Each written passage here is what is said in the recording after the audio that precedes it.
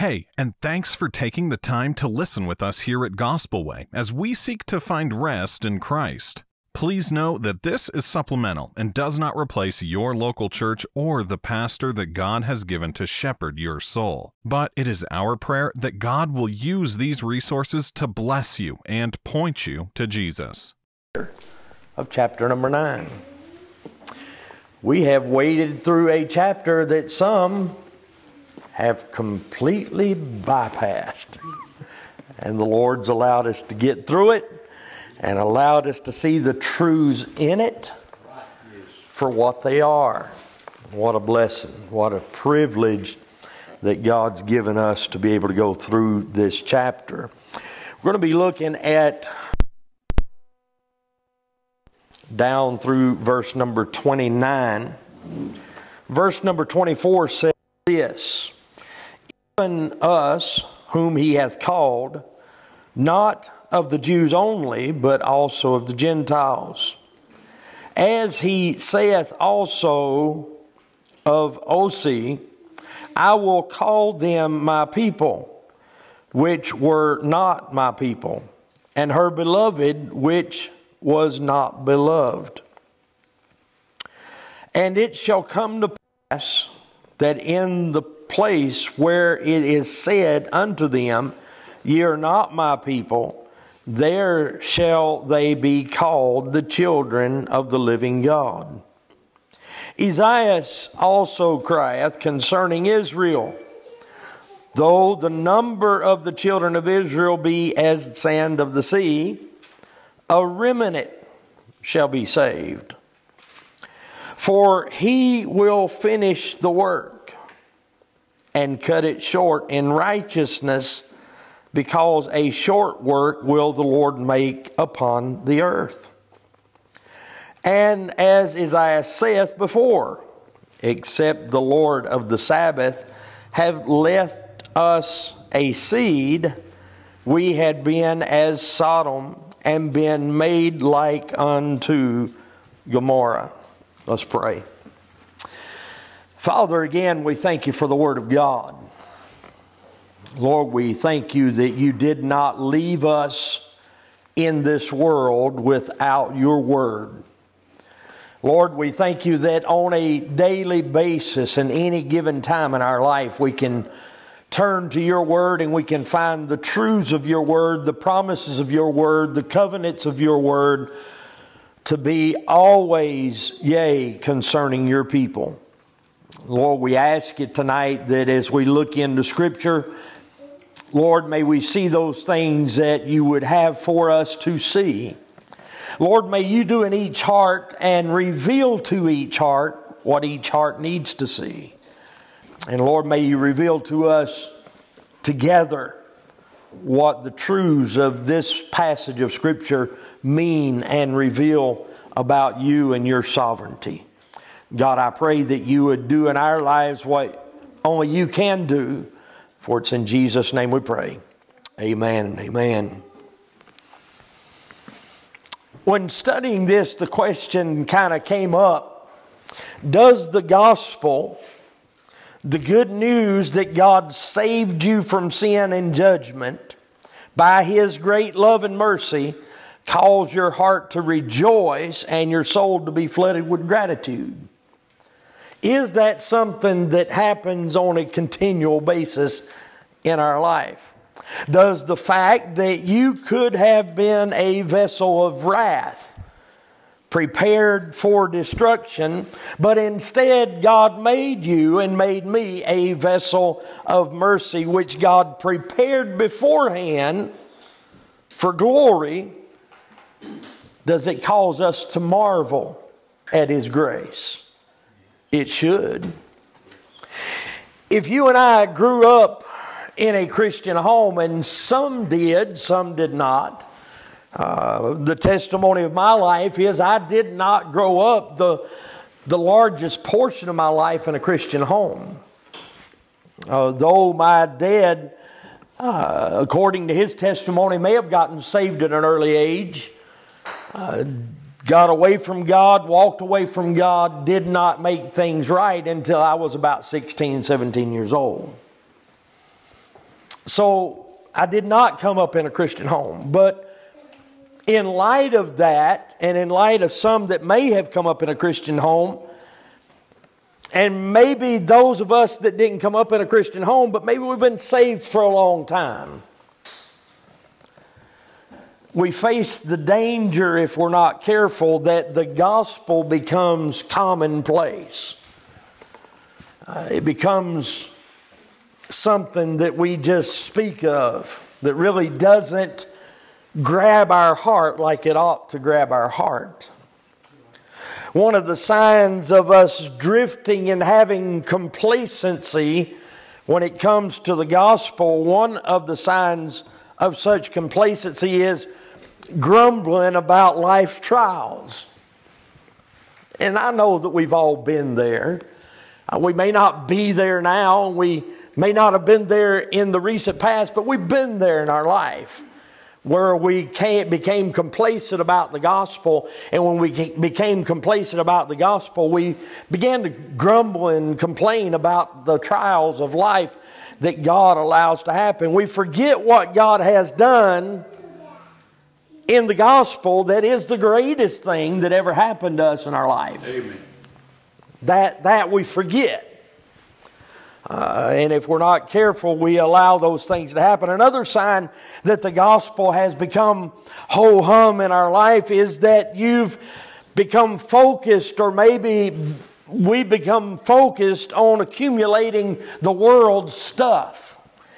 And when I say you tonight, I'm not pointing fingers at any individual people. I'm saying that maybe it's that way in our lives. And we need to guard against that. And that's what I'm getting at tonight, is that we should guard against the gospel becoming complacent in our life. Another sign that the gospel has become a commonplace, or we become complacent about the gospel, is that we began to envy the wicked. Who was it? Asaph, that we find in, I think it was Psalm 78, where he began to look at the world and he began to look at what they had, and he said, why do I have to deal with this? And they have everything. What reminded him? What was it that reminded him where he was and where they were? It's when he went into the house of God, and not that he went to a physical place, but when he got around God again, he was reminded of what God had given him, and he was reminded of what their end was. And when he reminded himself of that, then it caused something in his heart to be stirred over the gospel again. Same way in our life. Same thing we need to guard against. Is that we need to guard against looking around and saying, well, this person has it better and that person has it better, and woe is me, and everything's happening to me. And if we're not careful, we find ourselves getting there sometimes. Why can they have this and why can they have that, and they don't even claim to know God?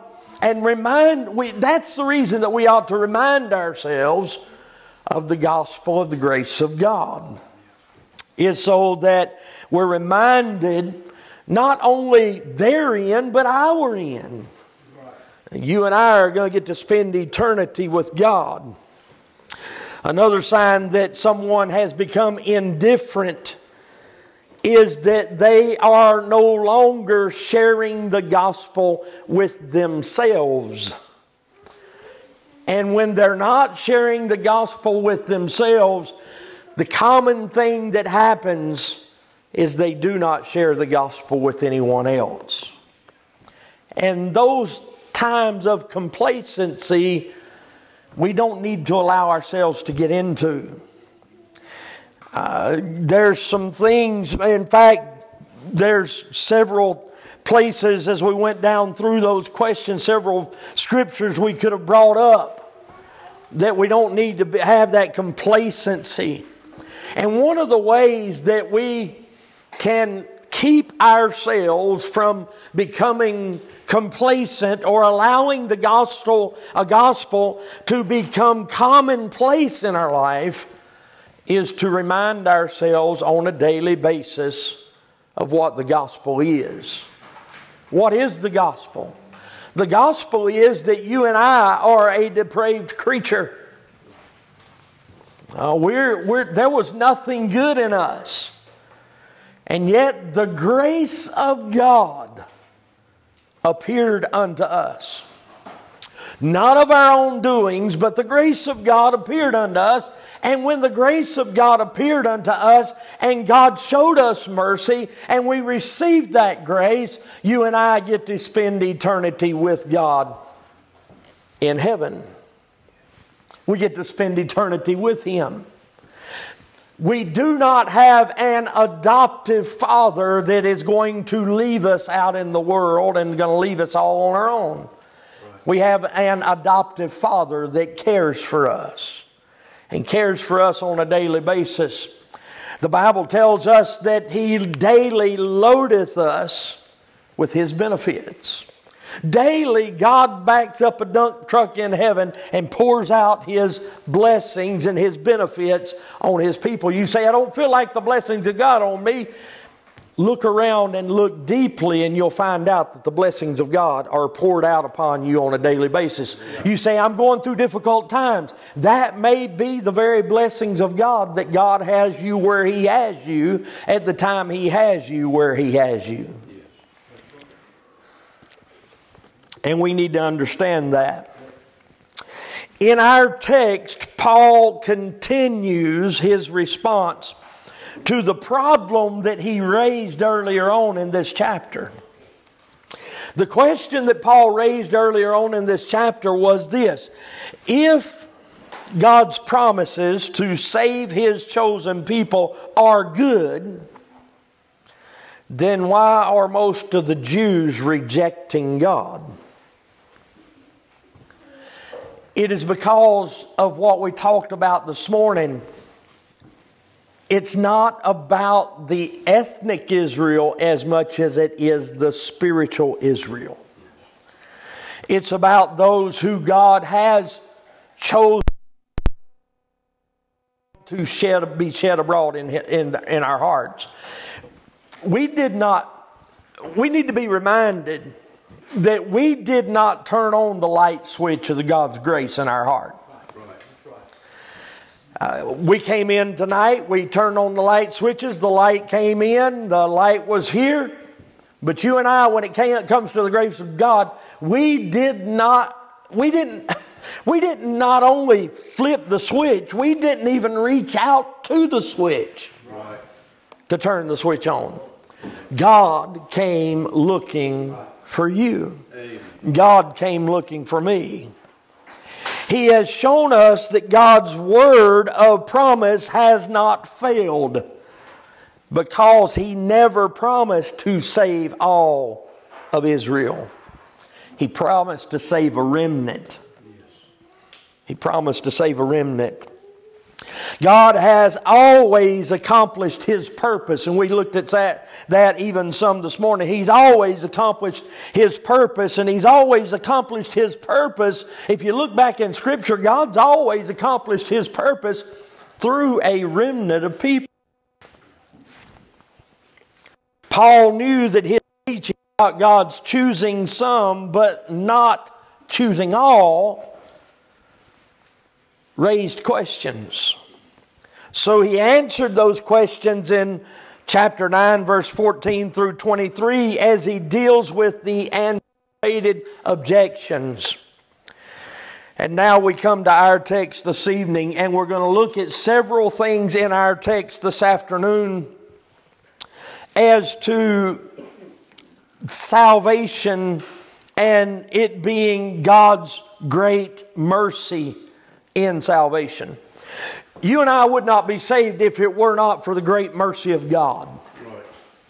We would not, you and I could not develop anything within ourselves that would have produced salvation for us. That salvation was produced by the great mercy of God. Salvation is from God's great mercy and His sovereign, effectual call, not from anything that is within us. Paul says in verse number 23, if we were to look back in verse 23, he makes this statement: and that he might make known the riches of his glory on the vessels of mercy, which he had afore prepared unto glory. The amazing thing about your salvation and my salvation, when you look back and you think about when you got saved, you think about maybe the night or the day, or maybe you think about the time. Maybe you do know the time that you got saved. Maybe you think about that time and you think about what happened during that time. The thing that we need to understand, and the thing that we need to think about and remind ourselves about, is that is not the moment God started working in order for you to be saved.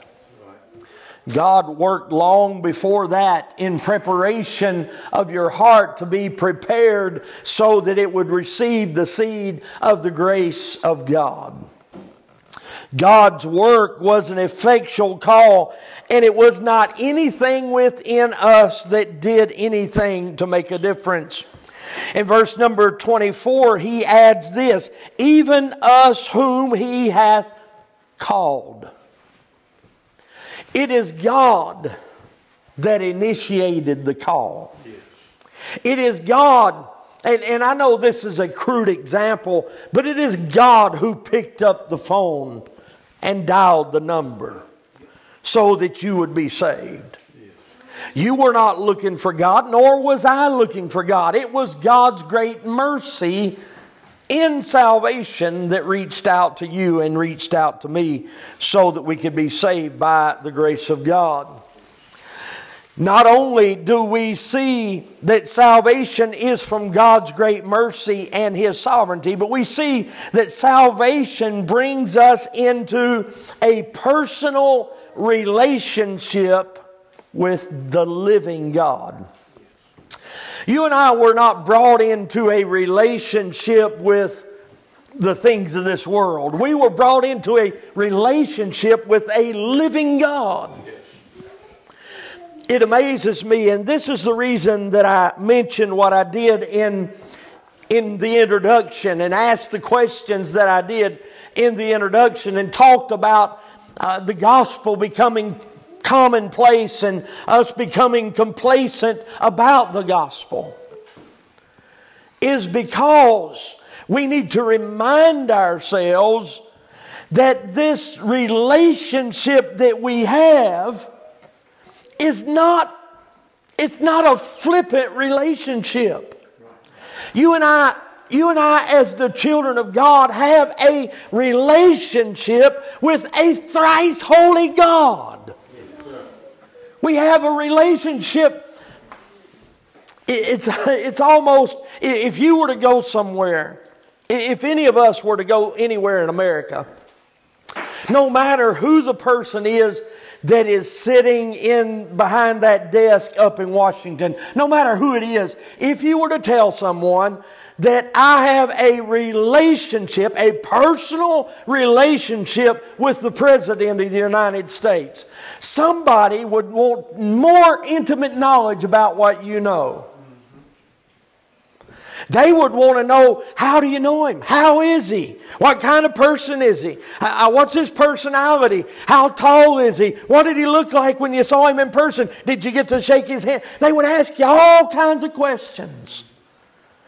And yet we become complacent when you and I have a relationship with a living God. Far, far surpassing any precedent. Far surpassing any king, any queen. Far surpassing anything. I have a relationship with God.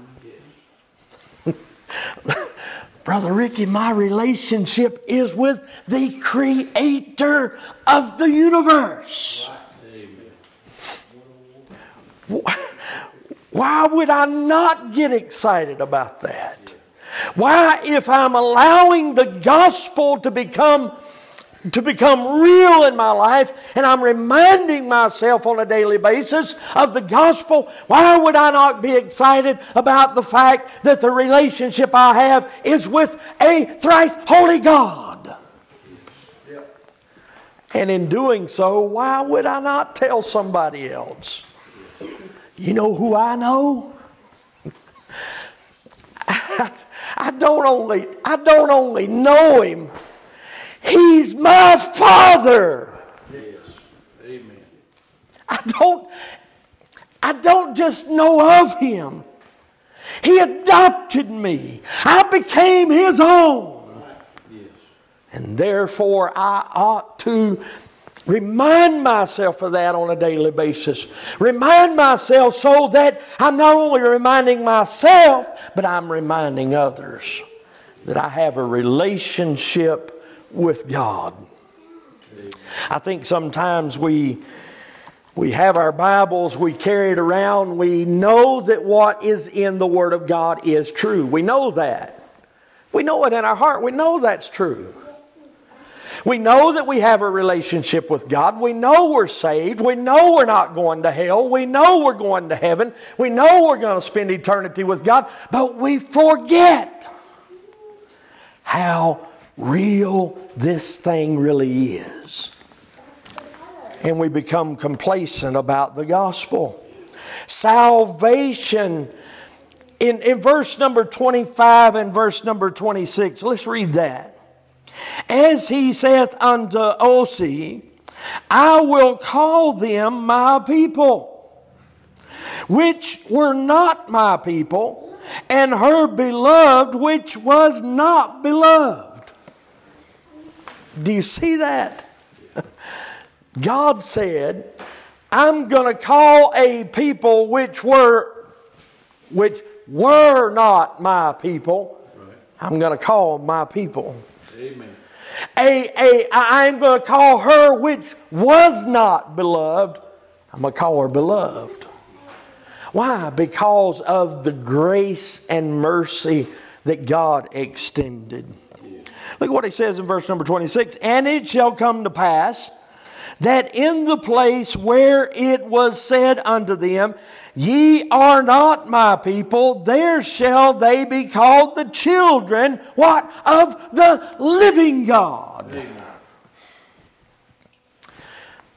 There was a time when you were not God's people.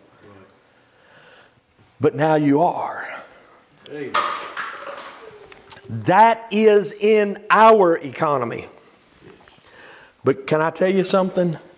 In the economy of God, you always have been His people. What a blessing. What a truth. What a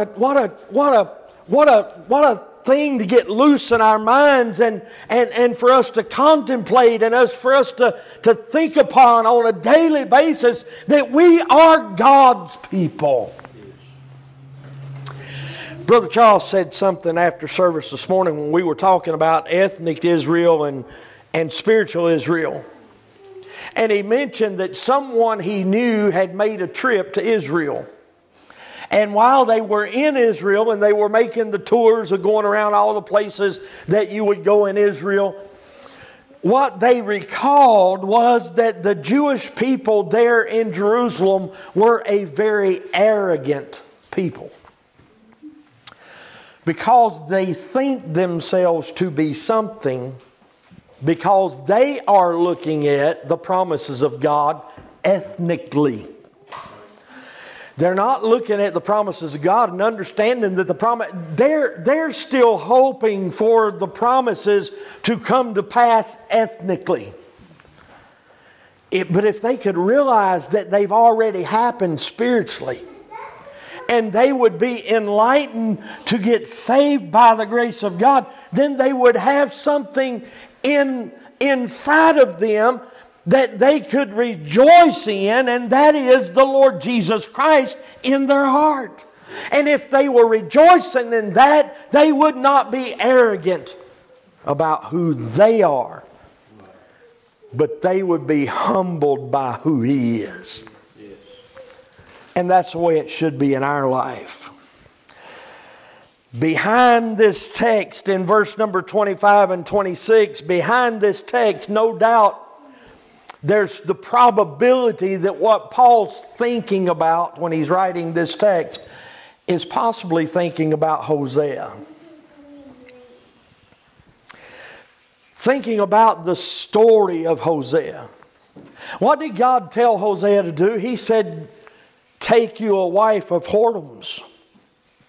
He basically told Hosea to go get you a wife that is a prostitute.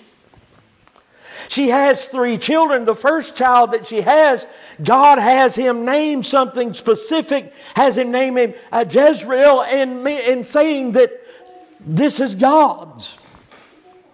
There was a surety when they had their first child that child belonged to Hosea. When they had their second child, there was a question as to whether or not that child belonged to Hosea. When they had the third child, there was no question in Hosea's mind that was not his child. And she goes off in that lifestyle, that character of lifestyle that she came from. And you and I know the story of Hosea. What a beautiful picture. Did not God create man in the garden? He was God's. And man fell into sin. And man took the whole mankind into sin with him. And what did Jesus do? Jesus went to the cross and paid the ransom price in order to purchase what God had given him in his people. The story of Hosea is not for you to walk away and say, what a wonderful love story. What a wonderful Hosea. What a wonderful Gomer. The story of Hosea is so that you and I walk away and say, what a God. Amen. Who would pay the ultimate price on the cross of Calvary so that you and I could be saved by the grace of God. Because we were out in the world. We were of the whoredoms of this world. And Jesus went to the cross and He paid everything. He took all of the wrath of God so that you and I had to take none of the wrath of God. He took all of the wrath of God, so there was no wrath of God remaining on us. And Paul's telling us again, as he goes down through this passage of Scripture, he's telling us, and he's reminding us that relationships take time. Let me ask you this question practically. Something practical we can grab hold of from this passage of Scripture. Are you and I taking time to maintain a deepened life with the Lord Jesus Christ? Are we having that time where we recall what God has done for us? We remind ourselves of what God's done for us. And the way that we remind ourselves is to continually read the love story that He left behind for us to have. Reading His gospel, His story from cover to cover. I'm not talking about you finding the gospel in 2 or 3 verses of Scripture, in 2 or 3 passages of Scripture. I'm talking about your eyes being open so that you see the gospel wherever you read the Word of God. Where you see the love that God displayed in order to extend salvation to you and I. Not only that, but salvation extends to people from every type of background. It extends to everybody. What a blessing. God was not picky. Ethnically, God was not picky about those He chose. It didn't matter what their tribe, their race, their creed, their color. That didn't matter. What mattered is we were His people. And He came to save us. In verse number 24, if we look back up into verse number 24, the Bible said, even us who he hath called, not of the Jews only, but also of what? The Gentiles. What did the Jews refer to us as? Gentile dogs. We were worse than the worst and had nothing to offer. And yet God reached out. God let us. God let us be part of the spiritual Israel.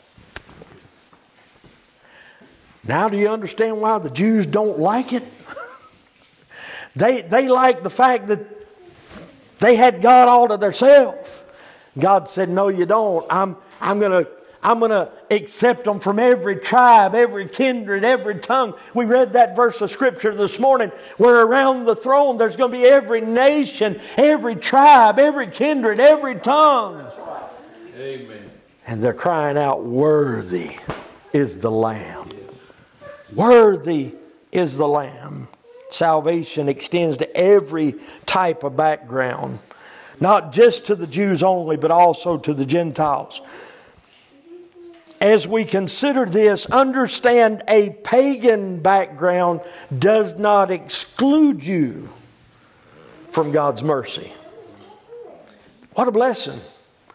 Even a pagan background, even the background of the Gentiles, that pagan idol worshiping did not exclude us from the mercies of God's grace. Not only does a pagan background not exclude us, a religious background does not automatically include us. And that's something we've got to understand. The most pagan background there is will not exclude you from the mercy of God. And the most religious background somebody can have does not necessarily include you in the mercies of God. Why? Because it is God's choosing, not ours. We cannot work it. It is to the glory of God. Not only that, but understand this evening, salvation delivers us from God's inescapable judgment. There is but one way that you and I can escape the judgment of God. That is through the mercy of God. When I finally realized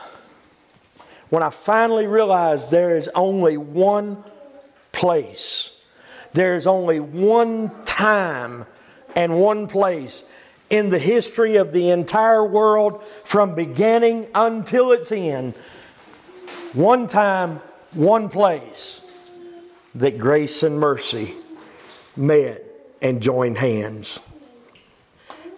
And it was on the cross when Jesus died. Because it was God Himself taking His own wrath.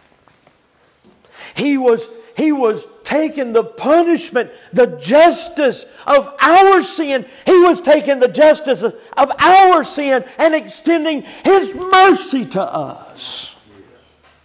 There's no other place that justice and mercy join hands but on the cross. When Jesus gave His life for you and I. Understand that judgment that you and I were under was inescapable except for God's mercy. Understand also that salvation brings us to the racially diverse spiritual family. It allows us to be part of a family that is not all the same race. It is a diverse race. There's diversity. He said in verse number 24 that God was calling Himself a people, not among the Jews only, but also among the Gentiles. God was extending Himself. There will be no racism in heaven. And to be honest with you, there needs not be racism among God's people. There's absolutely no place for racism in a church, in God's church. There was a pastor, and I wrote this down so I wouldn't forget it. There was a pastor that was dealing with this very same thing. And he said that a church should be as diverse as the community that it's in. His church was actually in Flagstaff. And he did some demographics that he was looking at, trying to find out how many of this and how many of that and what the percentages were in Flagstaff. And he found out that in Flagstaff there was 70% white, 16% Hispanic, 10% Native, and 2% black, and 1% Asian. He said his church was running about 400. So he began to look at his church. And he reflected upon the fact that his church should have approximately 280 whites, 64 Hispanics, 40 natives, 7 blacks, and 5 Asians. And he said when he looked at his church, he was pleased and felt like God was pleased. They didn't have those exact numbers, but they were that diverse. What are you saying? I'm saying the family we're in is a diverse family. We don't all look the same. We don't all act the same. We don't all eat the same. We don't all live the same. But one thing is common among us. We have the same Father. Amen. I don't know whether you're getting hold of this or not. But the fact that my Father does not wage somebody off because of what they look like.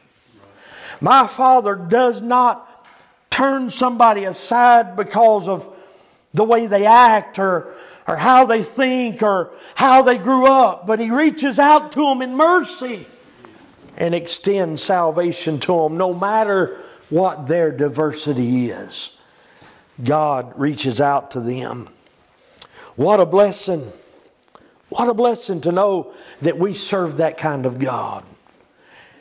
And honestly, I've worked, in fact, I worked with a guy, I guess, several years ago. And he was a black guy. And his thing was that he had the mentality that he was under oppression because of he was who he was. And I tried to tell him that's not the way that Christians see things. People aren't different. In fact, I like what Voddie Baucham said. He said that there's, I think it's melatonin or something that's in our bodies that some have darker because of the tonin or melatonin or whatever it is that's in our bodies that produces the pigmentation of our skin. And when he made that statement, he said, and I don't want you to ever get jealous that God loved me more because He gave me more of it than He gave you. What are you saying? I'm saying that God loves diversity. God loves people because they are people. And God loves His people. And God died for His people. And we need to remind ourselves of that gospel on a daily basis. We need to be reminded of the fact that the gospel is to every man. The gospel is to every person. The gospel is whosoever will. Amen. And I've already mentioned, as we dealt with that even last week, the thing that we need to understand about whosoever will is whosoever will. And whosoever won't. And that's not That's not us. That's God. And who are we to question God in His thinking, in His actions? We need to remind ourselves. It brings us back to that question that I asked in the opening of this message. Does the gospel or the good news that God saved you from sin and judgment by His great love and mercy cause your heart to rejoice and your soul to be flooded with gratitude? It should. It should always thrill our hearts. It should always cause us to have gratitude toward what God has done for us. When we find ourselves getting in the place to where we're not reminded of the gospel, maybe we can remember what the old Puritan preacher Thomas Goodwin said. He was in the era of about 1600 to 1800. I'm not sure exactly where he lay in that. But he made this statement when he was writing a letter to his son. This father was writing to his son, and this is what he said. When I was threatened to become cold in my ministry, and when I felt Sabbath morning coming and my heart not filled with amazement at the grace of God, or when I was making ready to dispense the Lord's Supper, do you know what I used to do? I used to take a turn up and down among the sins of my past life. And I always came down again with a broken and a contrite heart, ready to preach, as it was preached in the beginning, the forgiveness of sins. I do not think I ever went up to the pulpit stair that I did not stop for a moment at the foot of it and take a turn up and down among the sins of my past life. I do not think that I ever planned a sermon that I did not take a turn around the study table and look back at the sins of my youth and all my life up and down to this present time. And many a Sabbath morning when my soul had been cold and dry for the lack of prayer during the week, a turn up and down in my past life before I went into the pulpit always broke my hard heart and made me close with the gospel for my own soul before I began to preach. What a statement. What advice to write to your children. What that preacher was saying is I reminded myself of the gospel on a daily basis. Before I ever sat down to study, to prepare for a message, I reminded myself of where I came from. I reminded myself of the grace of God. I reminded myself of what I had in salvation, and before long, I was ready to tell others about what had happened to me. I said it already. You and I have a Father that is the creator of this universe. I love my earthly dad. I love what he taught me. I love what he instilled in me. I love those things that he gave me as far as the character that I am in my life. But Brother Ricky, my Heavenly Father, I know this is a phrase that's been coined, but He's an awesome God. He's an amazing God. And if I remind myself of that, Brother Charles, why would I not want to tell others that I know Him? Not only that I know Him, but that He knows me. What a blessing. What a Father. What mercy in salvation that we see in Scripture. Let's pray. Father, we want to praise your sweet and holy name tonight for salvation. Father, I want to praise you that you adopted me into the family of God. Lord, I've been placed in something that there is no one